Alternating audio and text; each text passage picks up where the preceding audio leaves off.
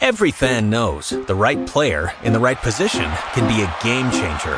Put LifeLock between your identity and identity thieves to monitor and alert you to threats you could miss. Plus, with a U.S.-based restoration specialist on your team, you won't have to face drained accounts, fraudulent loans, or other losses from identity theft alone. All backed by the LifeLock $1 Million Protection Package. Change the game on identity theft. Save up to 25% your first year at LifeLock.com/aware.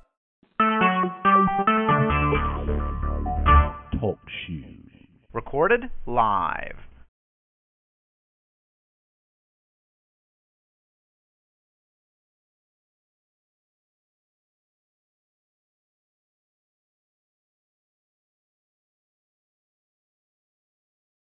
Good afternoon, everybody, and welcome to another sports edition of Outspoken through the airways of the Open Mic Broadcast Network. And as always, the second floor of the Memorial Student Center. I'm your host, Andre Davis. Thank you all so much for joining us.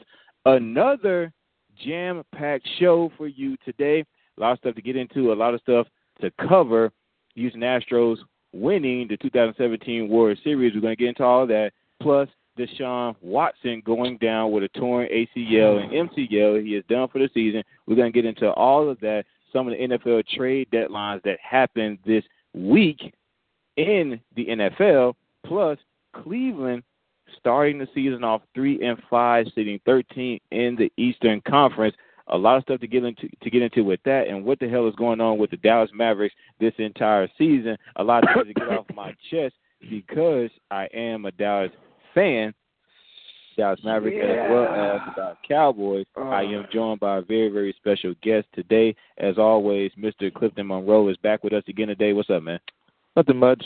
I'm just ready to talk about sports. Well, you know what? I saw I heard the little signs that you gave and the little gestures when I got into Dallas and everything like that. Like everything is going on with Houston is squeaky clean or whatever. But nonetheless, we're going to get into all that here in just a moment. And as always, the call-in number is 469-474-9370. Again, that's 469-474-9370. Give us a call, voice your concerns, your opinions, anything that you want to talk about in relation to sports, whether that be the NFL, the NBA, or the MLB, in particular the Houston Astros winning the 2017 World Series at Dodger Stadium in Los Angeles, California, in Game 7 by the score of 5-1. A lot of stuff to get into, and we cannot waste any time. For those of you that are listening for the first time, we do go commercial-free here on Outspoken for our 1-hour podcast. So, nonetheless, let's kick things off with the NFL before we jump into the Houston Astros.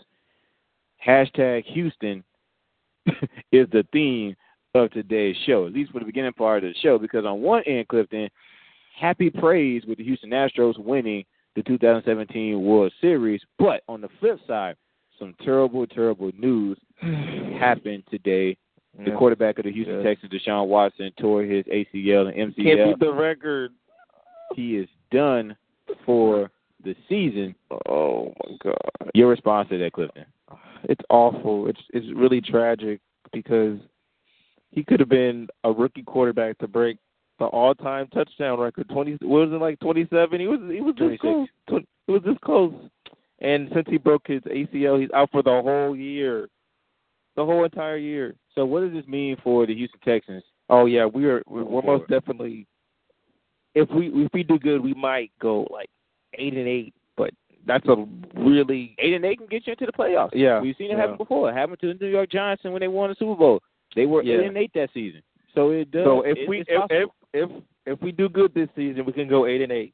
But without Deshaun Watson, that's going to be a game changer for. Now it's reported that the Houston Texans are going after Mike McGloin as their quarterback. They're not going to put in Tom Savage. They're going to go with Mike. God. They're going to go. No, excuse me, Matt McGloin. I said Mike McGloin. Matt McGloin instead of Tom Savage. Yes. Honestly, in my opinion, what the hell damn difference does it make? Honestly, I mean seriously. Okay. First off, Tom Savage, to be honest, is not a good quarterback. And Matt McGloin is? He's better than Tom Savage, in my opinion. They both sorry. It really doesn't matter. But Mike has been under Bill O'Brien in Penn State. I told you that before the show started. Yeah. I told you that before the show started. No one knows that. No one knows that now. They know it now, though. But yeah. They know it now because that's the only thing that you have to argue in terms of Matt McGloin being a better selection than Tom Savage. Yeah. And to be honest with Tom Savage, he does not know how to play with young players, to be honest, because the team that we had before, well, Will Fuller was great, but he never noticed them, and then he just. My thing of it is, and the beginning of the game, the first game of the season, this man threw 3 picks. 3 picks. Well, so did Deshaun Watson. Deshaun Watson, he threw 2 interceptions. He threw 2 interceptions, but still scored. He let them score, though. At the end of the day, Matt McGloin is unproven, honestly. Honestly, I think he's better than Tom Savage, in my opinion. How can you he can't do worse than Tom Savage. How can you say that when we haven't even seen him? We haven't even seen him play. So how do we know? How do we know? Yes, Tom Savage isn't a great quarterback. He isn't a good quarterback, but at least we've seen him play on the field. You haven't seen nothing from Matt McGloin. I mean, we didn't see anything from Deshaun Watson until he got on the field in the first game. But Deshaun Watson came from Clemson, who just won the national championship that he led them to. So Deshaun Watson was already proven that he's an elite quarterback. True. In the NFL, no. But as a player, yes. When it comes to big moments, even as a rookie quarterback, Deshaun Watson can get the job done. Now, honestly, in my opinion, who's a better selection? It's not Tom Savage. It's not Matt McGloin. You know who's a better selection? Take come on. Take a seriously wild guess in terms of who will be the better option. Who's up for grabs right now? Like, there's just one big name. He's certainly up for grabs. I mean, honestly, nobody has touched him. Really? Since last year. Come on now. I'm trying to think. Who's been stirring up all this controversy in the NFL up to this point and beyond? Come on. Wait. Come on, Clifton. You know this. I have 2 people. I know 2. I don't know who it is. Is it Garoppolo? No. Garoppolo, he's done. Okay. Is it Kaepernick? It's Kaepernick. Okay. It was between them 2. I was about to say Kaepernick. It's Colin Kaepernick. If I'm Bill O'Brien, I'm like, you know what? Can I get Colin Kaepernick on line 1, please? To save my behind? Because he could do that for you. He could seriously do that for you.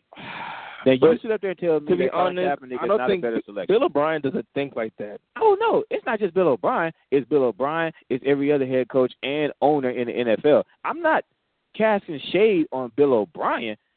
I'm just saying in terms of what he and every other team in the NFL that is lacking in the quarterback area, whether it be the Browns or the Jets or anybody else that's lacking in the quarterback area, we always talk about what they should do, even though we know deep down inside, like Bill O'Brien and everybody else, they're not going to do that. Mm-hmm. I mean, we're not stupid, but in my opinion, I just know that's the better option.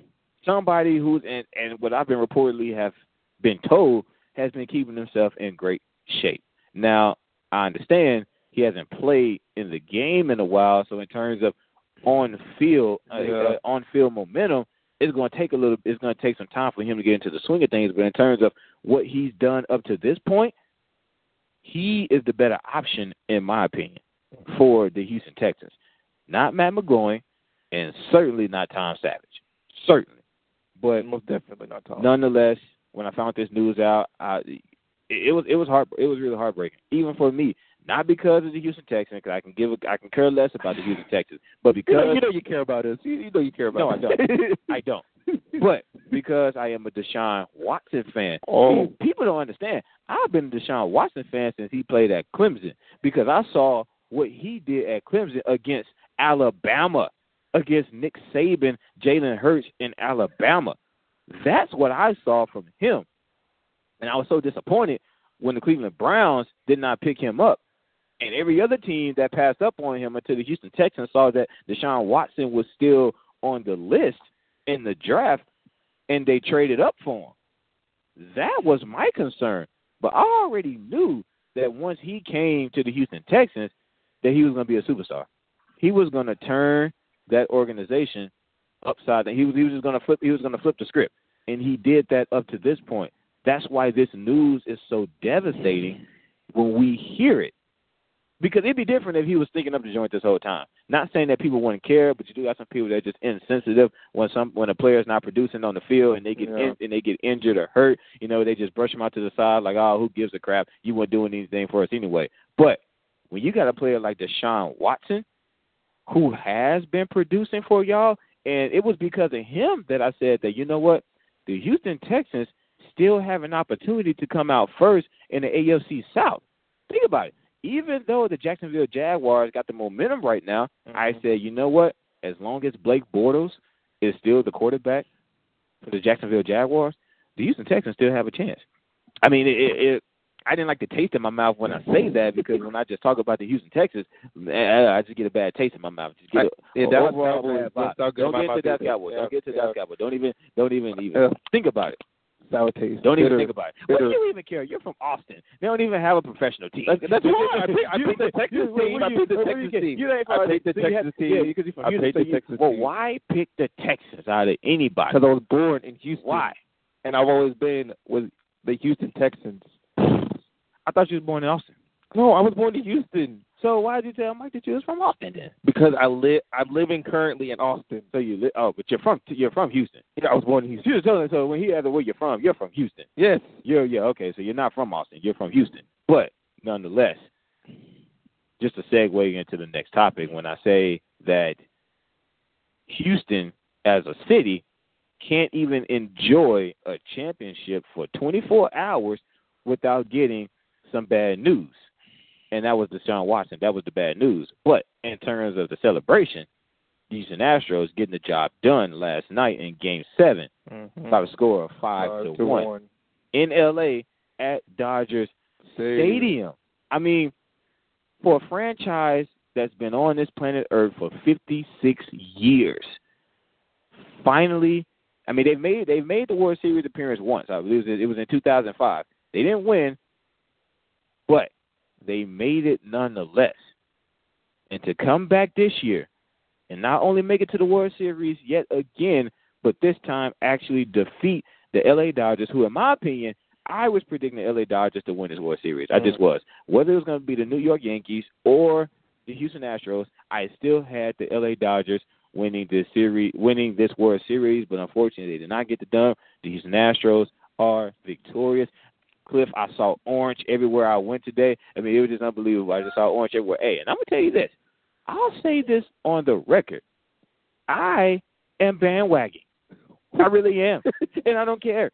I'm bandwagon. I am no longer I am saying this for the record. I am no longer a Texas Rangers fan. I am now a Houston Astros fan. And guess what? I don't care.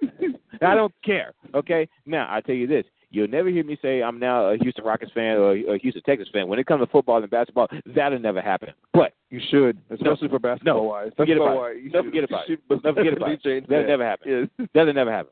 You're never getting a ring. What do you mean? We already got a ring. I know, but never getting a ring again. When was the last time y'all had a ring? I believe it was in last time y'all had a ring was like we got more rings than y'all. We have more rings than y'all. We have more rings than y'all. We had a ring. It was in 2010, 2011 season. Yeah, I remember that game because we've had a ring in less than a decade. So, nonetheless, neither here nor there, because I'm going to get into Dallas in a minute because they're frustrating me, but I have the credibility because I'm from Dallas. I can speak on their behalf, okay? So, what I'm saying is I am now willing to bandwagon and now become a Houston Astros fan. Come over. There you go. I admit that. I said I was going to come on the show today and admit that. I am doing it for the record here on Outspoken. I am now a Houston Astros fan. I am no longer a Texas Rangers fan. I was never really just a diehard fan to begin with, so it wasn't really a hard transition, honestly. I mean, it really wasn't because I was never a diehard fan to begin with. But now, oh, man, you will see I have no problems wearing a Houston Astros hat, a shirt, the whole nine. but I'll never wear a Houston Rockets or a Houston Texans shirt. I can't go to Dallas back with that equipment on. I mean, with that merchandise on. I mean, my people will never forgive me. I will be exiled from Dallas, from the city of Dallas. They'll never forgive me. But nonetheless, the Houston Astros got it done. Now, quickly, I want to just quickly dive into that game because I know we have a lot of things to get to in a short amount of time. But, Clifton, I watched that game from start to finish. I'm going to tell you something right now. The LA Dodgers gave that game up. Yeah, they did. They choked. They choked like James Harden in the playoffs. And who did James Harden play for? Houston Rockets. Yeah, that's what I thought. But nonetheless. Anyways, they gave that game up. There's no way that you can expect to beat a team when you leave 10 players stranded. Yes. There's no way. Yeah. And I'm going to tell you something right now. Darvish pissed him out the game. He really did. Honestly, I was getting really scared when they put in that other pitcher. I forgot his name. He was a black pitcher on the Dodgers. I was really scared when he was striking Astros out like one after one after one. I was like, oh, we might have ourselves a game right here. And But the thing is with baseball, and even though I'm about to say this, it's been the flip side of that in terms of the scores that we've been seeing between the Astros and the Dodgers up to this point. When you already give up 5 home runs, in the sport of baseball, that's not easy to come back from. Yeah, it's really not. Because in baseball, if you're down by like more than 4 and 5, then the odds of you coming back are really slim. Now the Houston Astros have been defeating those odds. Yes, they have. They've been coming back. Yeah, but they've been coming back, and not only coming back, but winning. Yeah. And making this into a Game 7 and winning Game 7, but ultimately in the sport of baseball, you don't really see that too often. And I played 12-13, the game before this, that's a football score. Yeah, it is. Baseball, 12-13, my goodness. Yeah, that's a huge score. But in my opinion, I really felt like Darvish pitched them out the game. And honestly, I felt like the LA Dodgers waited too long to bring Kershaw in, and even at that point, it was just gonna. He kind of maintained it for a little bit. He maintained for a little bit. They didn't end up scoring after. He maintained, some order, because Darvish was just giving up runs like it was just no tomorrow. Like he was like Oprah. You get a run, you get a run, you get a run, you get a run. I mean, he was like the Oprah of baseball last night with all these runs he was giving up. I mean, damn, Darvish, what is wrong with you? And this is a guy who actually pitched well for the LA Dodgers this entire season. Yeah. Now, one may say, okay, Darvish, he's a seasoned pitcher, but when it comes down to the big game and the big moment, that is the World Series, he can't get the job done. Yeah. And honestly, that's really what I saw last night. But I really want to, and maybe you can help me with this. I really want to get to the bottom line of that. I mean, you're not a rookie. This is the World Series. This is Game 7. All chips are on deck. When you was watching that game, did it seem that he just kind of seemed kind of flustered a little bit? Like it seemed like I don't know if it was just the crowd or the excitement of the game and everything that was on the line kind of getting to him a little bit. Yeah. Like he just didn't seem in that zone to me. I feel like, you know how people are on a big stage when it comes down to like for anything like the finals, the World Series, and stuff like that. I feel like he got overwhelmed with himself. Like he overcompensated for how good the Astros really are. And when he was playing that game, he's like, "Oh, I think I could give a couple hits and it wouldn't matter, and we'll come back and actually win this." But he didn't take in the fact that the Houston Astros have a very young team that can stay with them for a very long time. So after this World Series win, I feel like they're gonna go even further. I said the same thing earlier today, and I was arguing with somebody about this in class today. Now, a lot of people are saying that the LA Dodgers are the favorite to win next year. Now, regardless of who's going to win or not, I am making the prediction. I made the prediction today that the Houston Astros are going back to the World Series next year. I made that prediction in terms of, as you mentioned, the fact they have a young team, the fact that McCullers showed up great in this postseason. When he relieved Verlander of his duties as a pitcher, he showed up great in this series. Morton finished the game for them last night, and you still got Verlander. George Springer is amazing. I believe he had a total of 8 home runs this entire postseason, and I know one of them came from last night against the Dodgers. This dude was unstoppable. He was the MVP of last night's game, and he was certainly the MVP for me last night. George Springer was incredible, and I felt like, and just quick touch on this before we move on, I definitely felt like Cody Bellinger he hit them out the game last night. I'm sorry, he really did. He really did. And I know we talked to Mike about this before the show started, and I mentioned, how young he is and everything like that. And I get it. I understand that that when you're on that stage, your age, and on that level, you have to throw your age out of, it's the World Series. Not just the World Series, but Game 7 at that. It's all or none. But if you go back to that game, specifically in that second inning, in the top of the second inning, the swings that he was making. Now, I said this before, and damn it, I'll say it again. I don't care. I never played baseball in my life. I mean, I played a little bit, when I worked, in the batting cage. The teams come in and practice, and I go out there and hit me a little bit in XYZ. But from a viewer's standpoint, and you play baseball, Clifton, so maybe you can help me out with this. From a viewer's standpoint, did it not seem like some of the pitches that he was swinging at, it's like his swings were just so wild. They were wild swings. It was the ground. The pitches were just unbelievable in terms of, like, they were low, and it seemed like he was purposely trying to reel Bellinger in, like, you're young, you're a rookie. I'm gonna try to reel you in to see if you'll make that rookie mistake here on the big stage. Yeah, and Cody Bellinger just fell for the trap, in my opinion. I feel the same way, too, about how he fell for the trap, because the pitches that were thrown were, like, he was just swinging at almost anything. He was swinging at anything. Yeah, he was just swinging at anything. I thought he was trying to, like, swat a fly or something when he was swinging. I was like, he was just, like, at that point, it wasn't even the ball. Yeah, it wasn't the ball. He was just, like, swinging just to be swinging and like, hitting a piñata or something like that.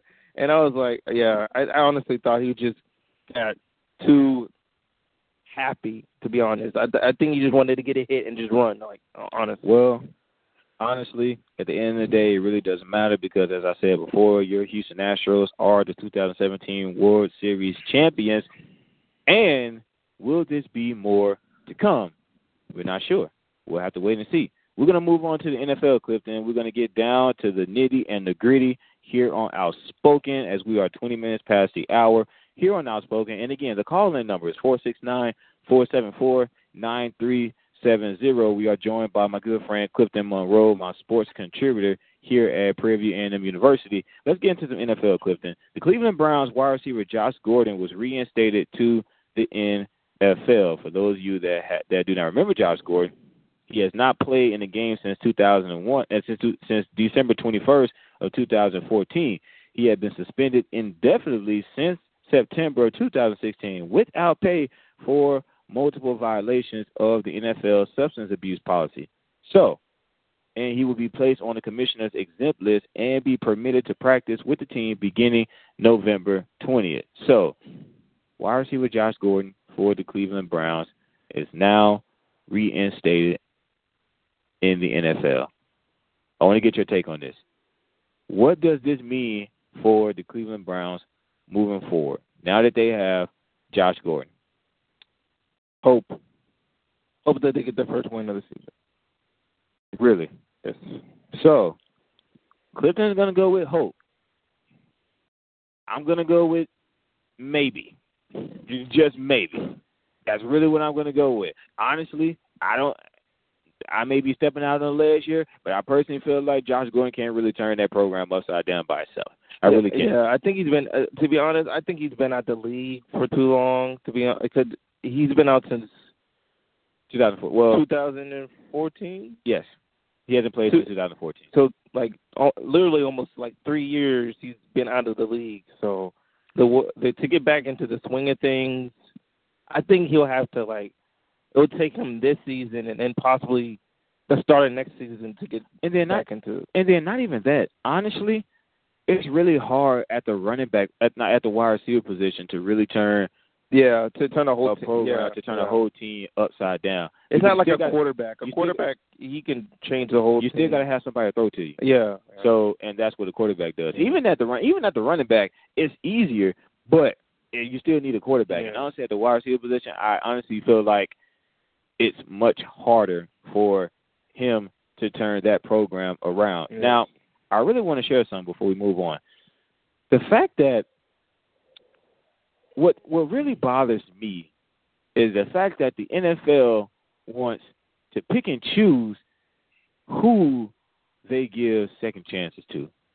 They really do. Yeah, they do. They really do. They really do. Because Josh Gordon, this was the first time that he failed the substance abuse policy or that he violated. This is the first time. And they've been giving him multiple opportunities, and yet here they are giving him another opportunity. It's like they pick and choose who they give their second chances to, while Colin Kaepernick here, on the other hand, is still blackballed and doesn't have a job in the NFL. Nobody wants to give him a chance. Now, I know that's not on the NFL in a way. What I mean by that is, even though the NFL can say they have nothing to do with it, or they'll say that, oh, yeah, sure, Colin Kaepernick, you can play in the NFL. We ain't got a problem with that. It's still up to the owners of a team to actually give him a tryout or a practice date or something.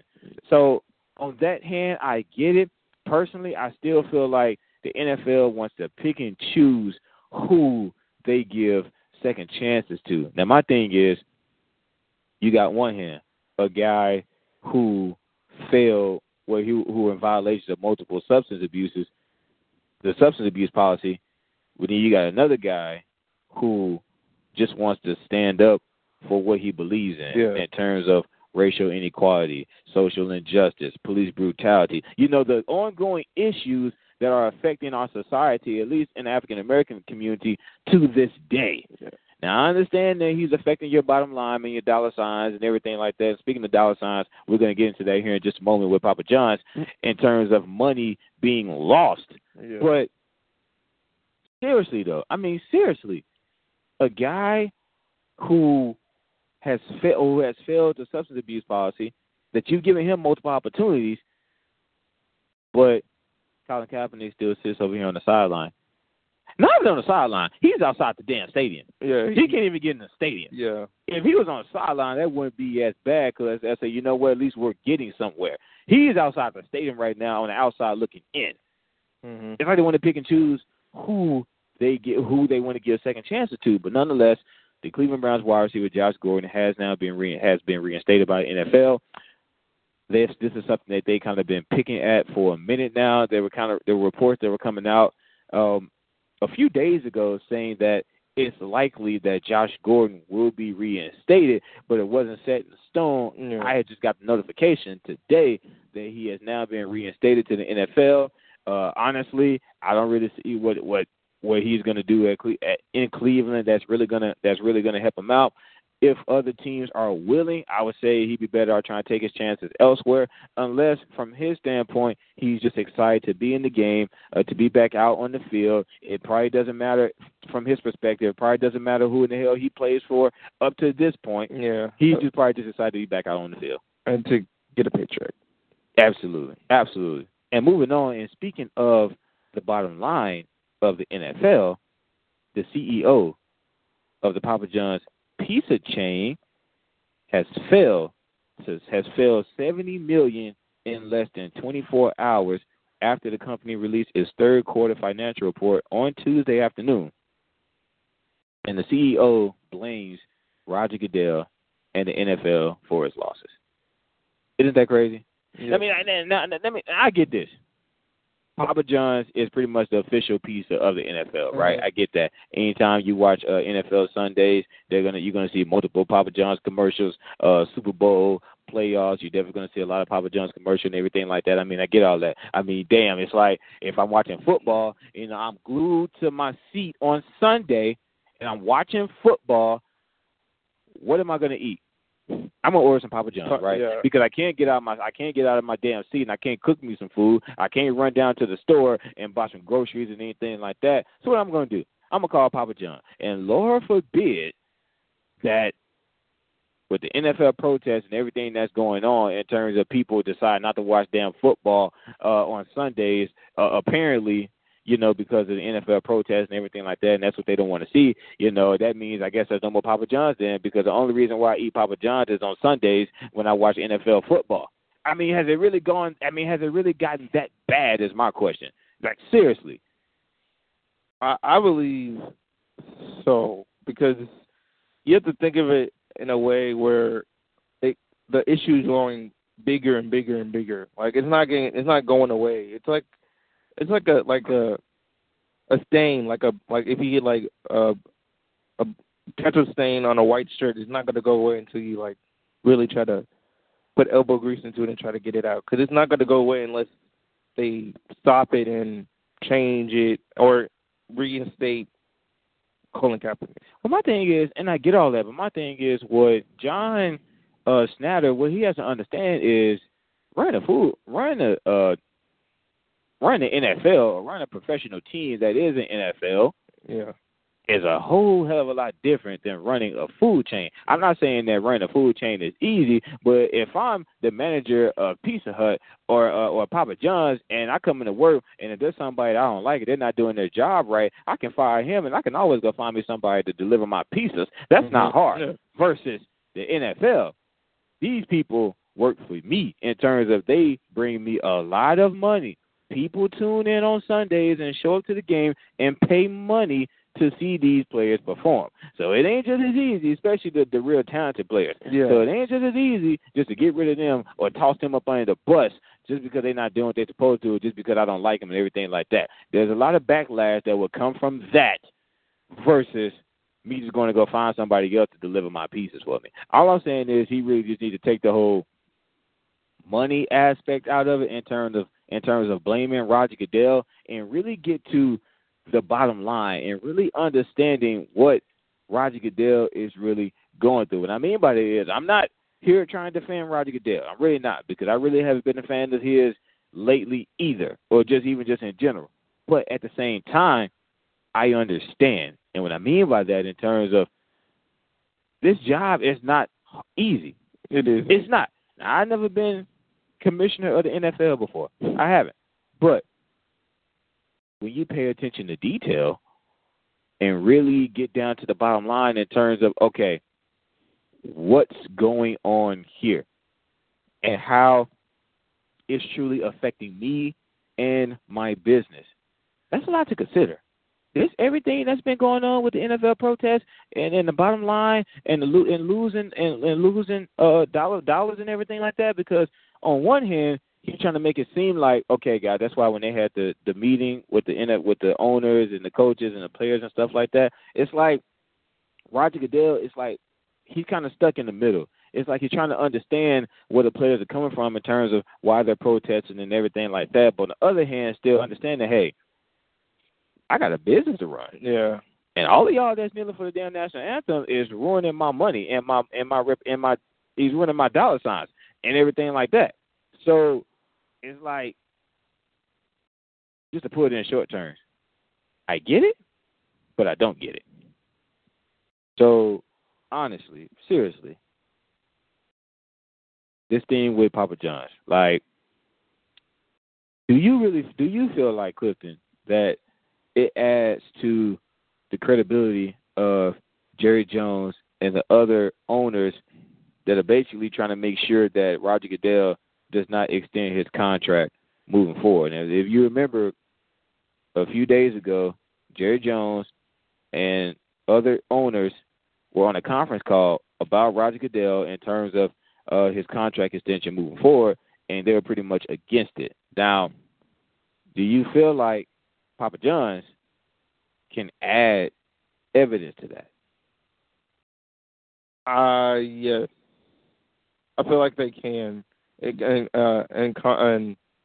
that situation, I feel like Papa John's can, to make it so that he can't get his contract extended further. Well, we'll see what happens moving forward. I mean, honestly, I feel like at the end of the day, I guess the only reason why people eat Papa John's is if they watching football on Sunday. I mean, I've eaten Papa John's on several occasions, and it had nothing to do with the damn NFL. Yeah. But that's neither here nor there. So, here quickly, before we get into these trade deals that happen in the NFL, the NFLPA files appeal in Ezekiel Elliott case after injunctions were denied as of now. Elliott is not eligible to play until December 17th against the Oakland Raiders. Should Elliott have taken the 6-game suspensions up front? And I pretty much think I know your answer to this, Clifton, but I'm going to go ahead and let you speak first. I do that here as a guest here on Outspoken. I let my guest go first. So, Clifton, should Elliott have taken the 6 games up front, and why? I think you should have, to get it out of the way, to be honest. Because if you think about it, he pushed it until now. So he could have got it out of the way and then been able to, like, help the team whenever they needed it most, to be honest. Because if you think about it, the first 6 games, not that many people were like, yeah, you might go undefeated and stuff like that, but not that many people care for the first 6 games. It comes down to, like, the 7th and, like, further on. So the fact that he's taking it now might hurt the Cowboys in the long run. Well, Cliff, and I'm glad you mentioned that as far as the long run, because I'm going to address that point here in just a second. But to be honest with you, I'm kind of in the middle with this. And what I mean by that is, on one hand, I get it. And on the other hand, I get it. And what I mean by that is, in terms of, because I said the same thing in the beginning. I said, you know what? He should just serve the 6 games up front. That way, in some way, in some shape, form, or fashion, let's just say the Dallas Cowboys do make the playoffs. If you do what you've been doing up to this point and kept fighting the NFL just so you can, be available for the next possible game when it comes down to it, because I said on the previous show, you're going to serve those 6 games either now or later. Yeah. Hope for now and not later. The reason why you don't want later, because let's just say the Cowboys make the playoffs in some shape, form, or fashion. You now have to serve those 6 games because you've been fighting up to this point. Now you're not available for your team that needs you in the playoffs because you've been fighting these 6 games up to this point, and now you have no choice. You're backed up into a corner, and now you have to serve those 6 games. That's why I had the issue with that in terms of he should have go ahead and just served the 6 games, because your team may need you later on in the playoffs if they somehow make it, and you're not available. But on the flip side of that, Clifton, I'm going to tell you something right now. No, I have not been involved in domestic violence. But I will say this, in terms of that title being held above your head, in my opinion, that goes beyond football as a sport. Because at the end of the day, if you have kids and they have kids and everything like that, what type of legacy do you want to leave them? Do you really want to leave them with a legacy of your father was that guy who played in the NFL that was charged for, that was held for domestic violence? Everybody knows that. Yeah. So at the end of the day, it's all about wanting to clear your name. And if you truly, truly felt like you didn't do it or that you were innocent, sometimes it goes beyond the sport itself. Because at the end of the day, what if you weren't playing football? Would you still try to do this? Would you still try to get your name clear? I don't believe you would. So I personally think you would. Because at the end of the day, it's not about football. Think about it. Then that makes you want to ask yourself: has Ezekiel Elliott just been filing appeals just so he can continue to play, or has he been filing appeals because he seriously feels like he's innocent and he did not do it? That's the question you have to ask yourself. We don't know that. No. We can speculate and say, no, I really think he just keeps filing appeals because he wants to be there for his team. He wants to continue to play. And you can say, oh, no, I think he's been filing appeals because I think he honestly feel like he didn't do it and he's trying to clear his name. But those are the questions that you have to ask yourself in terms of why do you feel like he continues to file for appeal up to this point instead of just serving the 6 games when he first got it back in August. Those are the questions that you have to ask yourself. But nonetheless, Ezekiel Elliott, as of this point, is ineligible to play until December 17th when they play the Oakland Raiders. Hell, I say go on vacation, go see a movie, do what you got to do. But you can't report to the field at this point in time. Yeah. At the end of the day, I said it was going to come. Neither here nor there. We can go into a whole range as far as what does this mean for Dallas moving forward, but unfortunately we have to move on, and we're going to move on to these trade deals. Now, the first one I really want to point out, Clifton, it really baffled me. I'm going to call the theme of these trade deals hashtag why. Seriously. Or hashtag what else is going on. Yeah. Because there's a couple trade deals here in this, and there's a couple trade deals here in this paper right here that I'm just like, okay, what else happened for you to trade him? Because it couldn't have been what happened on the field. Yeah. And you already know which one I'm talking about. First off, the running back, the previous running back for the Miami Dolphins, Jay Ajayi, was traded to the Philadelphia Eagles. Yes. Not Clifton. Seriously. This is a guy who rushed for 1,200 yards for the Miami Dolphins last year. Yeah. Had 8 touchdowns. I want to get your take on it. He only has through week 9 or week 10. He only has 465 yards rushing up to this point off of 138 carries and no touchdowns up to this point. And averaging about 3 yards per carry. But last year he was averaging about 5 yards per carry. We don't averaging 3 yards. But I want to get your take. Why would the Miami Dolphins, at the state that they're in right now, why would they get rid of their best running back, that being Jay Ajayi? And then on top of that, to the Philadelphia Eagles, that's the last thing that they needed to add to their offensive weapons. They already had Legarius Blunt. He was doing exceptionally well. Now you add Jay Ajayi to the offensive core. I mean, damn. I want to get your perspective, though. Why do you feel like the Miami Dolphins would do such a thing? I honestly don't know why the Dolphins, because they don't have anyone on their team right now, offensively wise. They had Ajayi was basically their offense plus Tannehill. Well, actually, it's Jay Cutler. So they picked up Jay Cutler in the offseason. I don't know what made them do that. I mean, he was enjoying his vacation on a boat trip, and they picked him up in the offseason. But honestly, it makes me wonder what actually was going on with Jay Ajayi and the Miami Dolphins. Honestly, because it doesn't make sense because the Ajayi has been so productive for the Dolphins up until now, and you just want to give him up just like he didn't produce anything for y'all. He didn't make y'all go this far in the season, or like he's been there just to fill in a running back spot. I mean, it doesn't make sense to me, to be honest. I mean, it honestly doesn't make sense to me either. I mean, they're third in the AFC East right now, behind the Buffalo Bills, who's honestly having a mighty great season, sitting 5-2, playing well over 500 football, 714 to be exact. And the New England Patriots, who's of course at 62 right now, playing well over 500 football, 750. There's no doubt there. There's no shock there.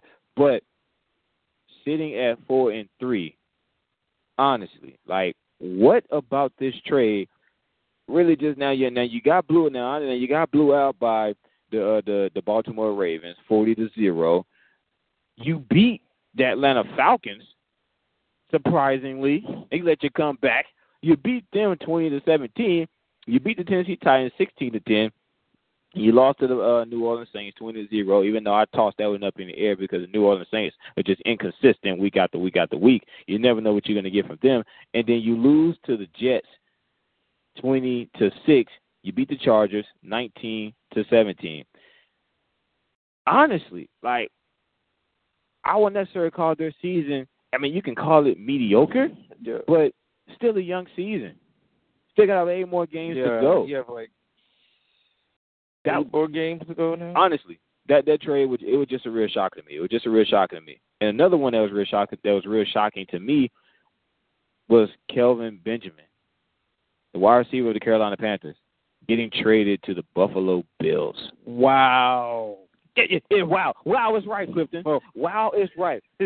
Kelvin Benjamin oh my goodness, got traded to the Buffalo Bills on Tuesday for a 3rd-round pick and a 7th-round pick in the 2018 NFL Draft. I don't understand why a team would give up their biggest threat downfield just for a 7th pick and a 3rd pick. And I understand picks are picks, more picks the more better. Yeah. But, I mean, at that point, when you get to the 3rd rounds and the 7th rounds, you're pretty much picking up scrubs anyway. So from that standpoint, is it really worth it? Now, why would you give up who, on one hand, I can argue that Kelvin Benjamin hasn't really been producing as much as we would have liked him to this year moving forward. Yeah. But at the same time, who else do you have? Greg Olsen is still hurt. Yeah. He's not expected to come. Well, he's expected to come back at some time this month. But until then, you don't have nobody but Ed Dixon, who was the backup tight end. Yeah. I mean, you got Christian McCaffrey, who can catch the ball out of the backfield, but that's really all he's good at. You can put him at slot receiver, as they've been doing up to this point, but he's really not your in between the guards, in between the tackles, running back. That's what Jonathan Stewart is for, but he hasn't been producing this year. I mean, who else do you really have to throw the ball to? You don't have anybody. Yeah. Why would you? I don't understand why would you do that. Honestly, the Carolina Panthers are really, really frustrating me this year. With Cam Newton can't seem to get it right in the media. Yeah. With the fact that they lost to the damn Chicago Bears, Cam Newton had 3 turnovers. Jonathan Stewart can't catch the ball. Let it hit his shoulder pass, bounce off his shoulder pass. That's a Madden. Caught for an interception. Defense has been looking sloppy all season. I mean, it's just all bad. It's not good at all. Then on top of that, you get rid of your main threat downfield. Honestly, we've been talking this entire time about, Cam Newton, he needs to get some help. They need to give him some help. The offensive line is sorry. He ends up on the ground all the time. Personally, I feel like they need to get back to that read option, because that's the only thing that's really helping them out thus far. But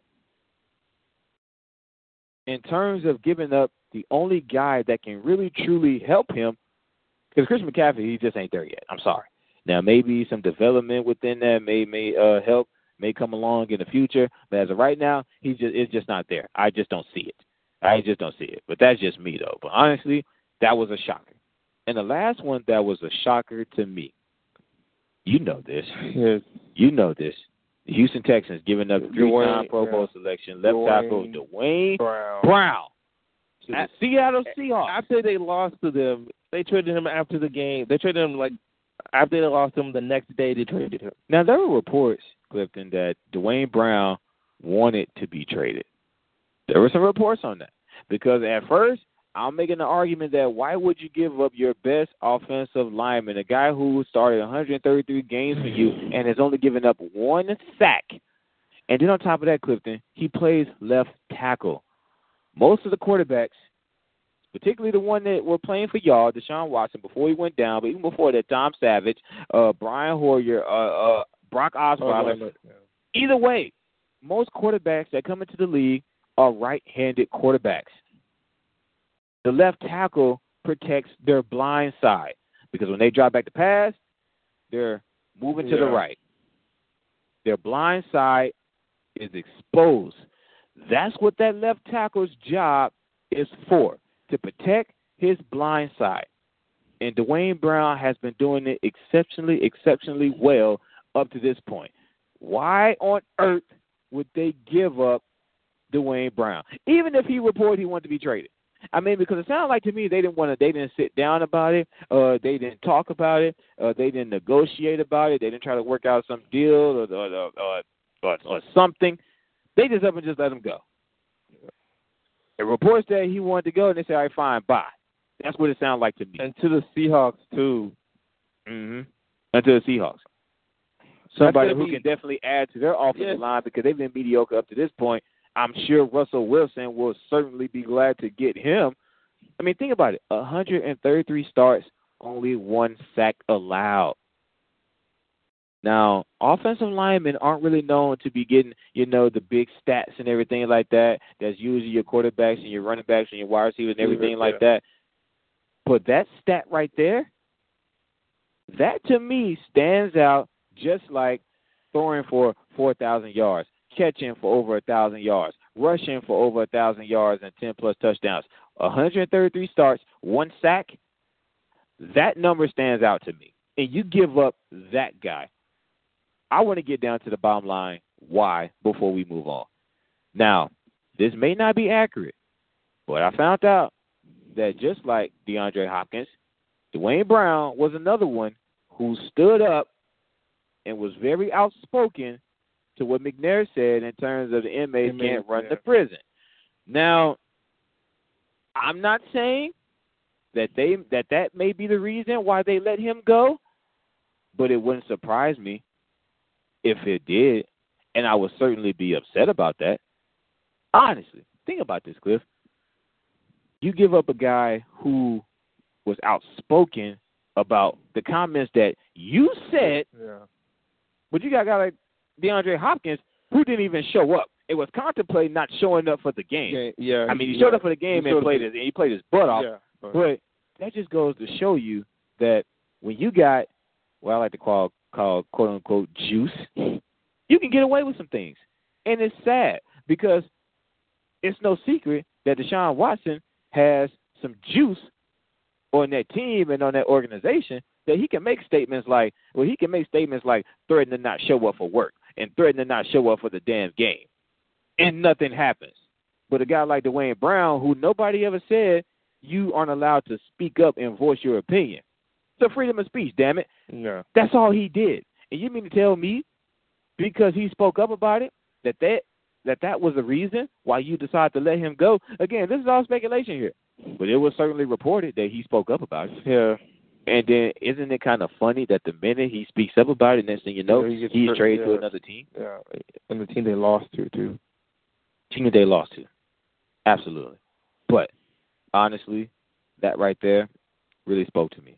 Quickly before we jump into the NBA, I just want to throw out here for a quick hit that Brock Osweiler will start for the Denver Browns versus the Eagles. Denver Broncos? To replace Trevor Siemian. I want to know, is this a smart move by the Denver Broncos? It's almost like Tom Savage and Matt McGloin. I mean, okay, you're bringing in a new quarterback, but you ain't doing a better job as far as bringing in a better quarterback. Yeah. I mean, when it comes to Brock Osweiler, he stunk up the joint for y'all. Let me just throw that out there, Mike. Good. I bet y'all are happy to get rid of him. Sure. He stuck up the joint for y'all in Houston. As the quarterback for the Denver Browns, unfortunately, Trevor Siemian is not really getting the job done for them in the eyes of Denver. And they're going to replace him with Brock Osweiler when they play the Eagles. So I just want to know, is this a good move by Denver? I don't know. I mean, he really messed it up for our league. No, he really messed it up for the Texans, to be honest. So I honestly don't know how he's going to play against the Eagles on the Broncos. I mean, I guess after my thing is, I'm not a Trevor Siemian fan. I don't have a Trevor Siemian onesie in my closet somewhere or anything like that. But all I'm saying is, Trevor Siemian wasn't playing piss poor. Yeah. It was only within the last 3 games. I don't know if they blame it on the fact that they lost 3 games in a row to the Chiefs, 29-19, to the Chargers, 21-0, and then to the Giants, 23-10. Now, if there was any damn game they could have benched him and put in Brock Osweiler, it should have been the New York Giants, a team that hadn't won a damn game all season. You get that, and they get their first win against you. I mean, that's just the damn laughing stock of the league, but that's just my opinion. But before then, they beat the Oakland Raiders 16-10, a team that beat the Chiefs, who was a great team in the NFL, they beat the Cowboys 42-17. I mean, we just made Trevor Siemian look like he's just an elite quarterback. I mean, he was throwing all over our secondary. I have to give what props due. He did that. And then before that, they defeated the Chargers 24-21. So all I'm saying is, that's just how the NFL works, and sometimes it frustrates me because it's like, as long as you're playing good, everything is okay. Yeah.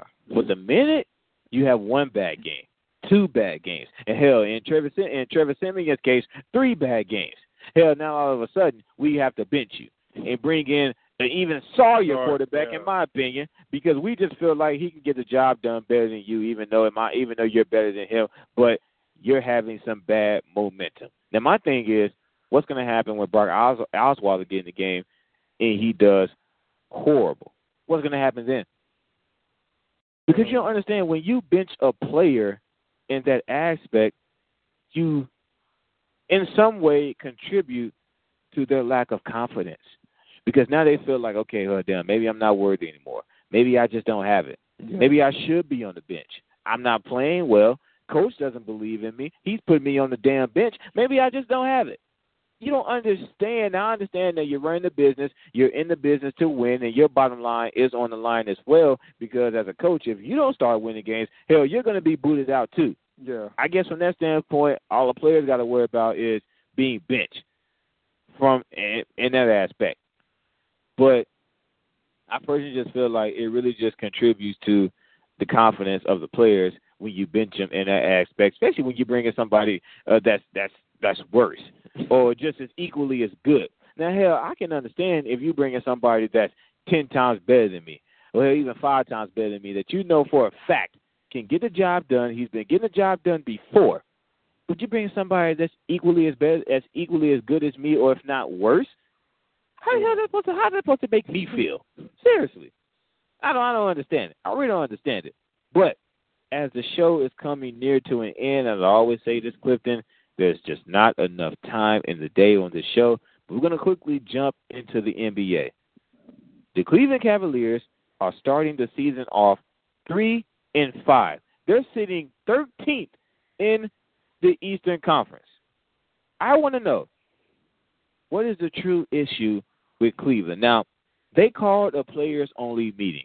And by that mean is LeBron James, Dwayne Wade, all those guys, they said, you know what, forget Tyronn Lue, forget the coaches, forget everybody else. I want a players-only meeting. They call a players-only meeting, and we're only 8 games into the NBA season. There's 82 games. There's 82 games in the season. We're only 8 games in, and the Cleveland Cavaliers are already calling a players-only meeting. I want to know, is this time to panic, and what is the true issue with Cleveland? I'm going to let you have the floor first. I feel like they cannot get, their established starting 5.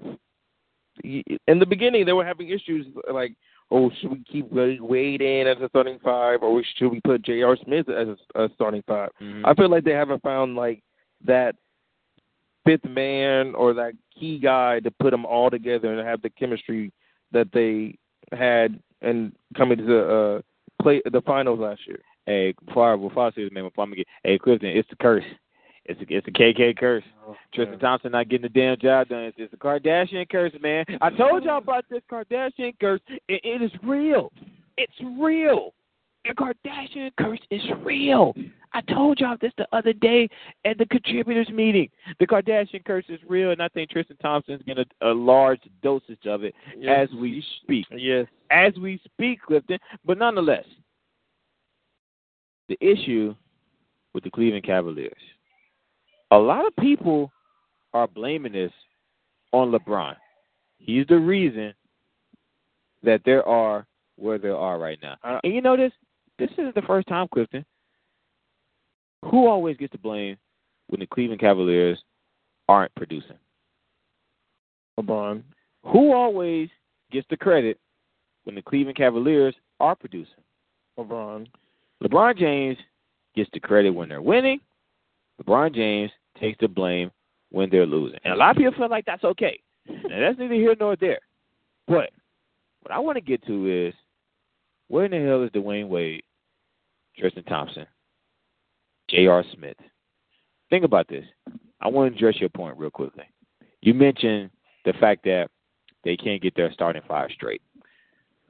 As you know, of course, there was issues in the beginning of the season in terms of the starting five. And the only damn issue was J.R. Smith because Dwayne Wade was going to be in the damn starting five, but J.R. Smith is sitting over on the bench pouting with his hoodie on because he's not in the starting five. And on one hand, I understand it because he's been working so hard up to this point. Won a ring with the Cleveland Cavaliers. He's been working so hard up to this point. And then Dwayne Wade, even though the future Hall of Famer, Dwayne Wade just swoops on in at the last minute, and now he's in the starting lineup. On that hand, I understand it. But on the other hand, now you're in the game. And what the hell are you doing? Clifton, I want to point something out to you because these numbers. I'm normally not a numbers guy, but these numbers are interesting. Now, Cleveland Cavaliers lost to the Brooklyn Nets, 112-107. The Brooklyn Nets.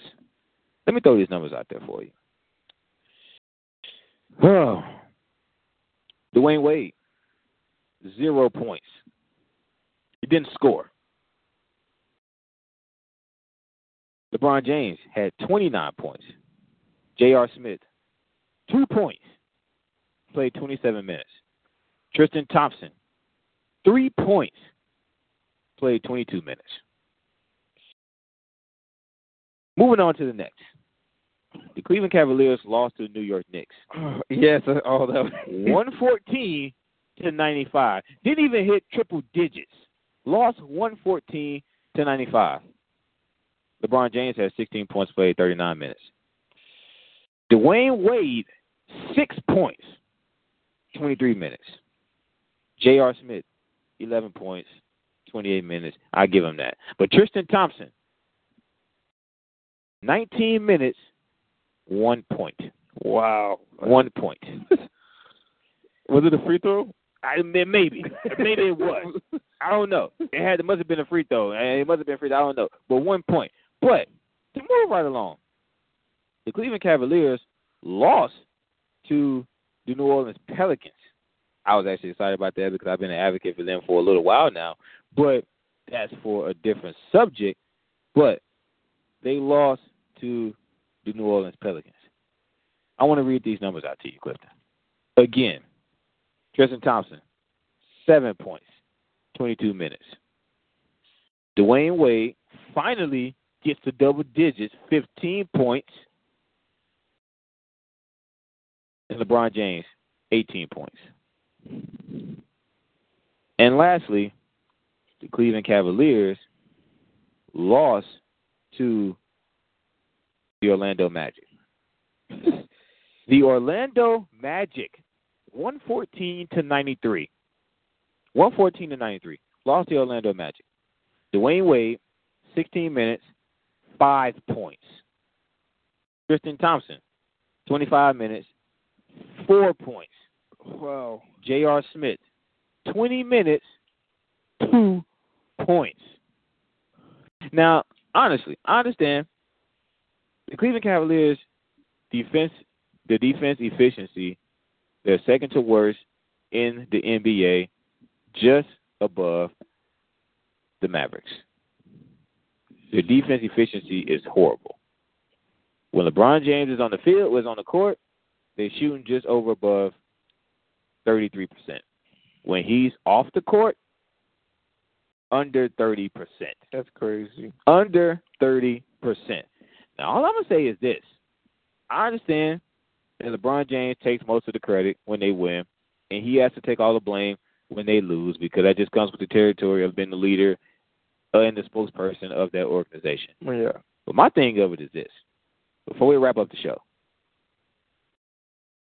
you have other elite guys that was also responsible for helping LeBron James win that title against Golden State. Yeah. That being Tristan Thompson, Kevin Love, J.R. Smith. J.R. Smith went off. So my thing is, Where are those guys? Seriously. Before we just condemn LeBron James in terms of the Cleveland Cavaliers' horrible start to the season, where are those guys at? Just a question. I don't know. It's just a question.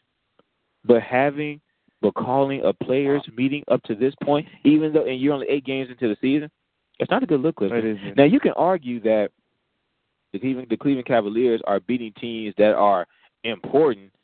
They beat the Celtics, who are first in the East right now, and they beat the Milwaukee Bucks, teams that are actually making some noise in the East, and they're losing to the teams like the New Orleans Pelicans, the Pacers, the Knicks, the Orlando Magic, teams that are sorry in the East and aren't even going to make some noise come playoff time, not even make it to the playoffs, but it still makes you wonder. Yeah. It really does. Now, I understand they're missing that extra piece, that being Isaiah Thomas. He ain't coming back till January. Wow. So they're still missing that piece. And he's supposed to be that extra piece to help out LeBron James and the Cleveland Cavaliers to kind of get them over that top. And he's not coming back till about January. But nonetheless, you tell me that you got Jake Crowder, who's not really an offensive weapon, but supposed to be helping out on that defensive side of the ball. In my opinion, bringing him in was supposed to kind of relieve LeBron James of those duties in terms of always got to be that dog, on defense, that aggressiveness on defense all the time. Jake Crowder was supposed to kind of help relieve him of that duties, get those rebounds, push the ball, all downfield, down court, et cetera, and move on. And then you add Dwayne Wade, who's I understand he's not the same Dwayne Wade that he's been. Father Time is undefeated, which is probably why he had no problem with wanting to come off the bench and let J.R. Smith start, because that's where it all started from. It wasn't Tyronn Lue's decision. Dwayne Wade actually came to Tyronn Lue and told him, you know what? J.R. Smith deserves to be in a starting lineup. He has earned that spot in that role while being here at Cleveland. He's paid his dues. Let him be in the starting lineup, and I'll come off the bench. But you still got Dwayne Wade, who's a future Hall of Famer. You got J.R. Smith. You got Kevin Love. Tristan Thompson, who I think has been affected by the damn Kardashian curse right now. That's the only reason. That's the only way I can explain why he's playing so poorly up to this point. And then you got Kevin Love. I have no other way to explain it. Jeff Green has really been the one that's been doing the dirty work for them, honestly. And if Jeff Green is really the one that's producing for you, that's not good. It isn't. It's not good at all. But it's just a question. Why blame LeBron when all of these other players have not stepped up? Yeah, they barely get to double digits. It's just a question. It's just a question. And unfortunately, we are out of time here for today's show. Clifton, as I say before, it is just never enough time in the day. I may talk to our producer, Dr. Mike Prince, and I may try to extend this podcast for at least 2 hours. I may try to do that and see if I can pull some strings, because 1 hour is just not enough to get everything in. But nonetheless, we are out of time. I want to thank you all so much for joining in today's show. I want to thank my main man, Clifton Monroe, who, as I have said before, ladies and gentlemen, is a regular here on Outspoken. And when I say I'm going to get you a T-shirt, man, I'm going to really pull some strings. Maybe you know somebody that sells T-shirts or something like that. I'm not the marketing whiz or anything like that. But if you know somebody that has a good deal for T-shirts, let me know. I get you an Outspoken T-shirt. You want some socks with that, man? I mean, we sell hats, coffee mugs. What you need? What you need, man? We got all that stuff, man. Just let me know what you need, what type of merchandise, and I will get it to you, because you certainly help me out with this show, man. You really do. Giving your insights, your thoughts, your opinions on the world of sports. We talked to Mr. Prince before the show started. You're going to help out with some Rose Hills and some Blend Buccaneers sports broadcasting. So we definitely thank you for that, for your contribution to that aspect of the game as well. And we just thank you so much for being here, man. And we certainly thank you, the listeners, for tuning in for today's show. I got to get ready to get up out of here, ladies and gentlemen, coming to you live from the second floor of the Memorial Student Center, better known as the MSC, for Clifton Monroe. I am Andre Davis. Thank you all so much for joining, and we will see you next time.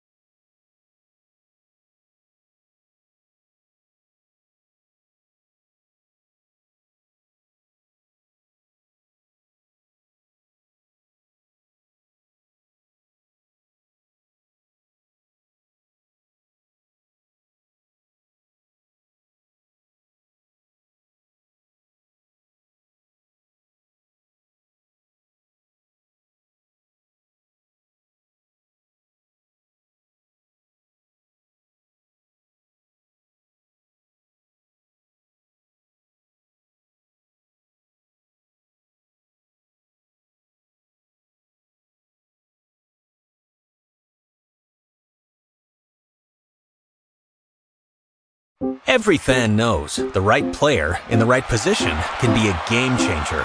Put LifeLock between your identity and identity thieves to monitor and alert you to threats you could miss. Plus, with a U.S.-based restoration specialist on your team, you won't have to face drained accounts, fraudulent loans, or other losses from identity theft alone. All backed by the LifeLock $1 Million Protection Package. Change the game on identity theft. Save up to 25% your first year at LifeLock.com/aware.